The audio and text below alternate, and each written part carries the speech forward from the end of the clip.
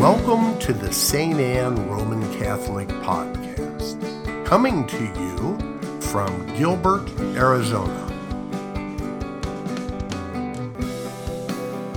We pray that God will bless your time as you listen.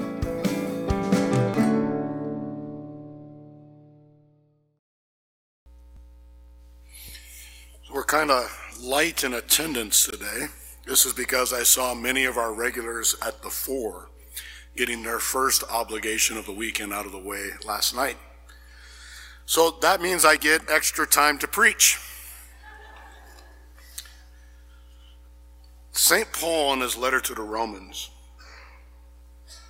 he says, "To him who can strengthen you," that's God, "according to my gospel and the proclamation of Jesus Christ, according to the revelation of the mystery kept secret for long ages, but now manifested through the prophetic writings, and according to the command of the eternal God, made known to all nations to bring about the obedience of faith."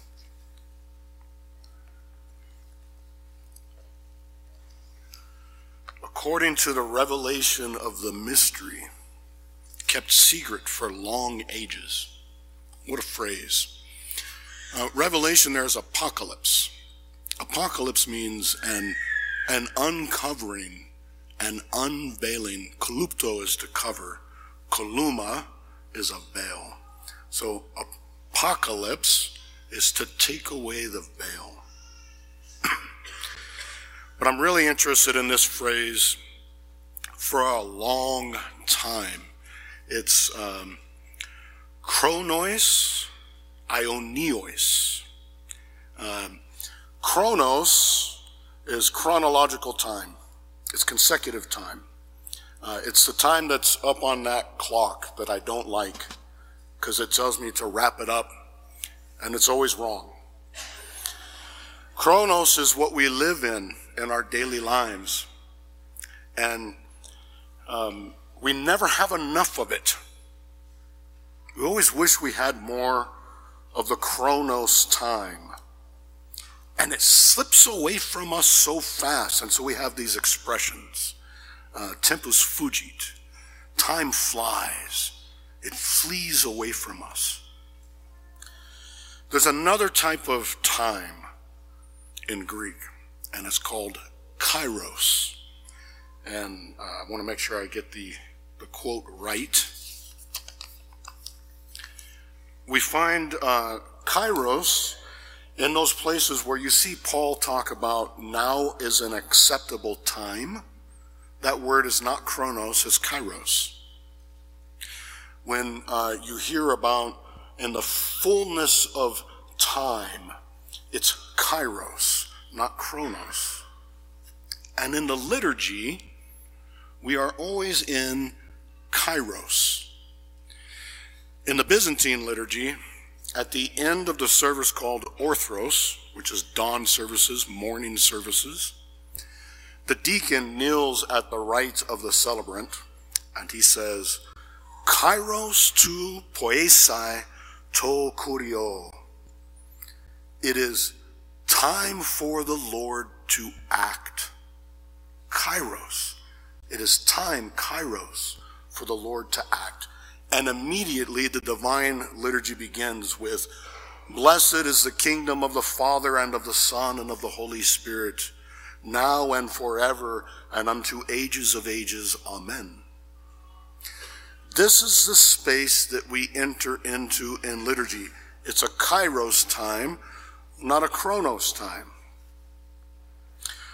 But chronos is always impinging upon that.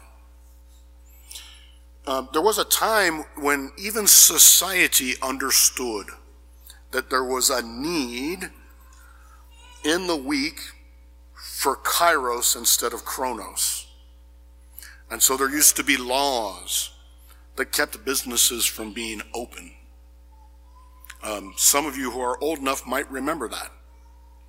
We no longer have that. We've divested ourselves of kairos. All that's left in the world is chronos, and in the place of where we would find kairos, they've given us chronos. And so now even our Sundays are not really a day of rest. They're one more day for you to catch up on emails, cross the T's and dot the I's on the projects that you have going. And many companies make you work. And what's worse, we, those who inhabit a liturgical space, have become addicted to chronos.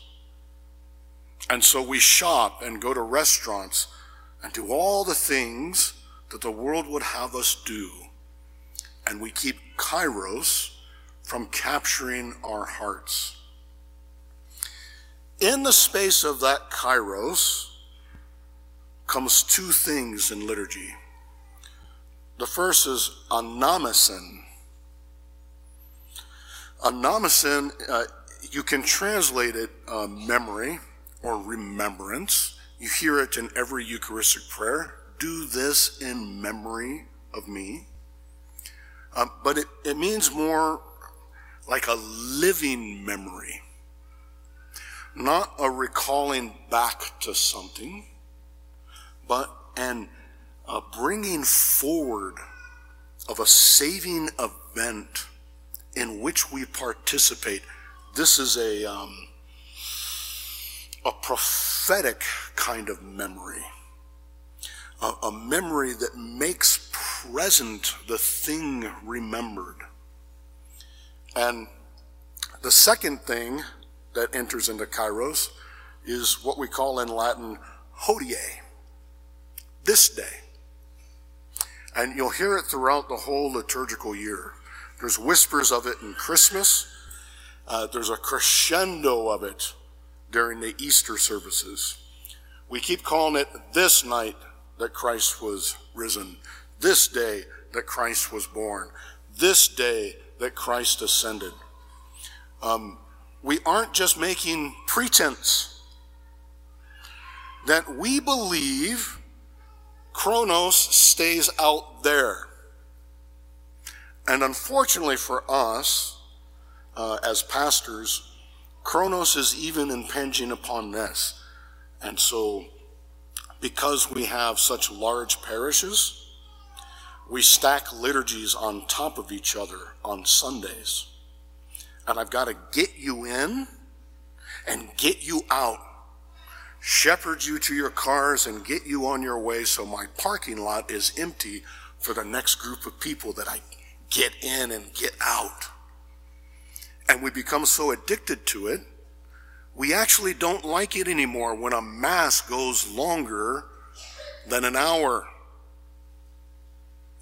or when a preacher goes on and on. Now, I admit I've had the experience. Sometimes homilies seem to partake less of kairos and more of eternity, right?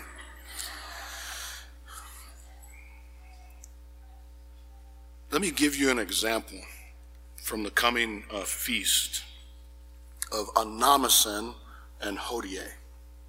Anamnesin, that remembrance. The Mass during the day of Christmas has this collect. O God, who wonderfully created the dignity of human nature and still more wonderfully restored it, grant, we pray, that we may share in the divinity of Christ, who humbled himself to share in our humanity.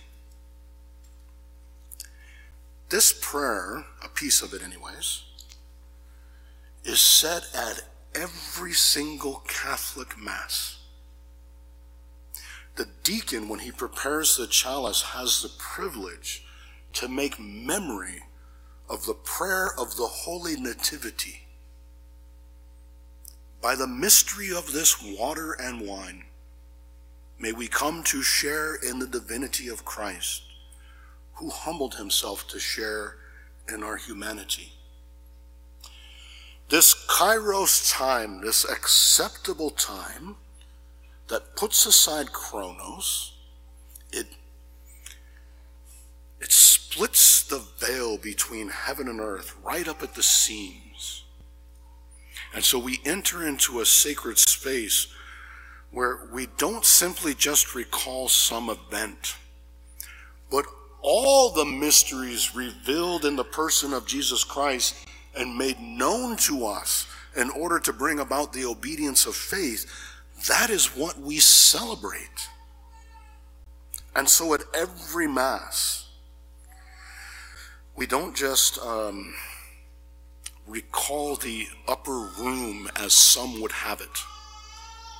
Some people think the Christian celebration, the reception of communion, the celebration of the Eucharist, is merely just doing what Jesus did in the upper room. And so they want to call it a sacred meal. And this misunderstanding so reduces it that we want in our churches, kind of empty churches, a table with chairs arranged around it. But this would preclude the memory that's made in its full sense. And that's why you see incense and vestments and singing and bows and all of these otherwise strange symbolic signs.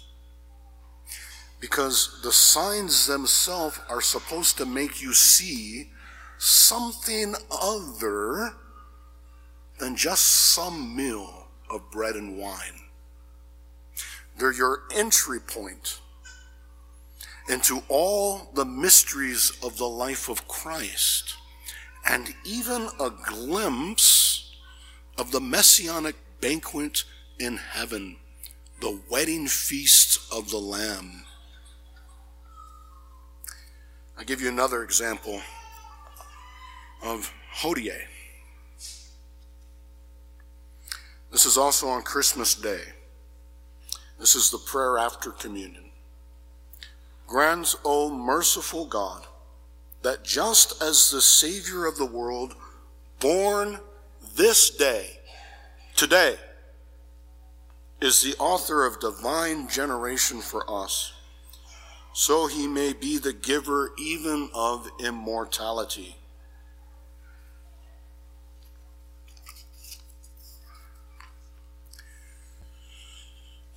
Do you understand why these concepts are so important? That what we do in liturgy is no mere juridical fulfilling of an obligation the church has placed upon you. That in the midst of liturgy, we finally set foot in the space for which we were designed, in a foreshadowing of the full celebration of it that takes place in heaven. All the things of the liturgy matter. All the expressions of the prayers, all the ceremonies, all the symbols, all the singing. I wish we could keep Chronos from the liturgy every Mass, even the weekdays. But we do live in a chronological world. But it is not the world that you and I are made for. We are made for the world of Kairos. It is time for the Lord to act. And it is time for us to stop living the hectic, chronological life of the world. All of that stuff that impinges upon the very reason for the existence of the human being, all of it will be forgotten. All of it passes away. As we prepare to celebrate Christmas this evening, all the tensions of the world, all the troubles of politics, all the tensions and confusion of the church, all the interpersonal and familial difficulties, all the worries about how much money you've spent for Christmas, and for some of you men who still haven't shopped yet, get it in before midnight. Let all of that stuff go for Christmas. focus on the person of Jesus Christ. It is only in that kairos where we suspend all earthly cares that divine grace lifts us out of the darkness and confusion of the world and allows us to see with the eyes of faith. Amen.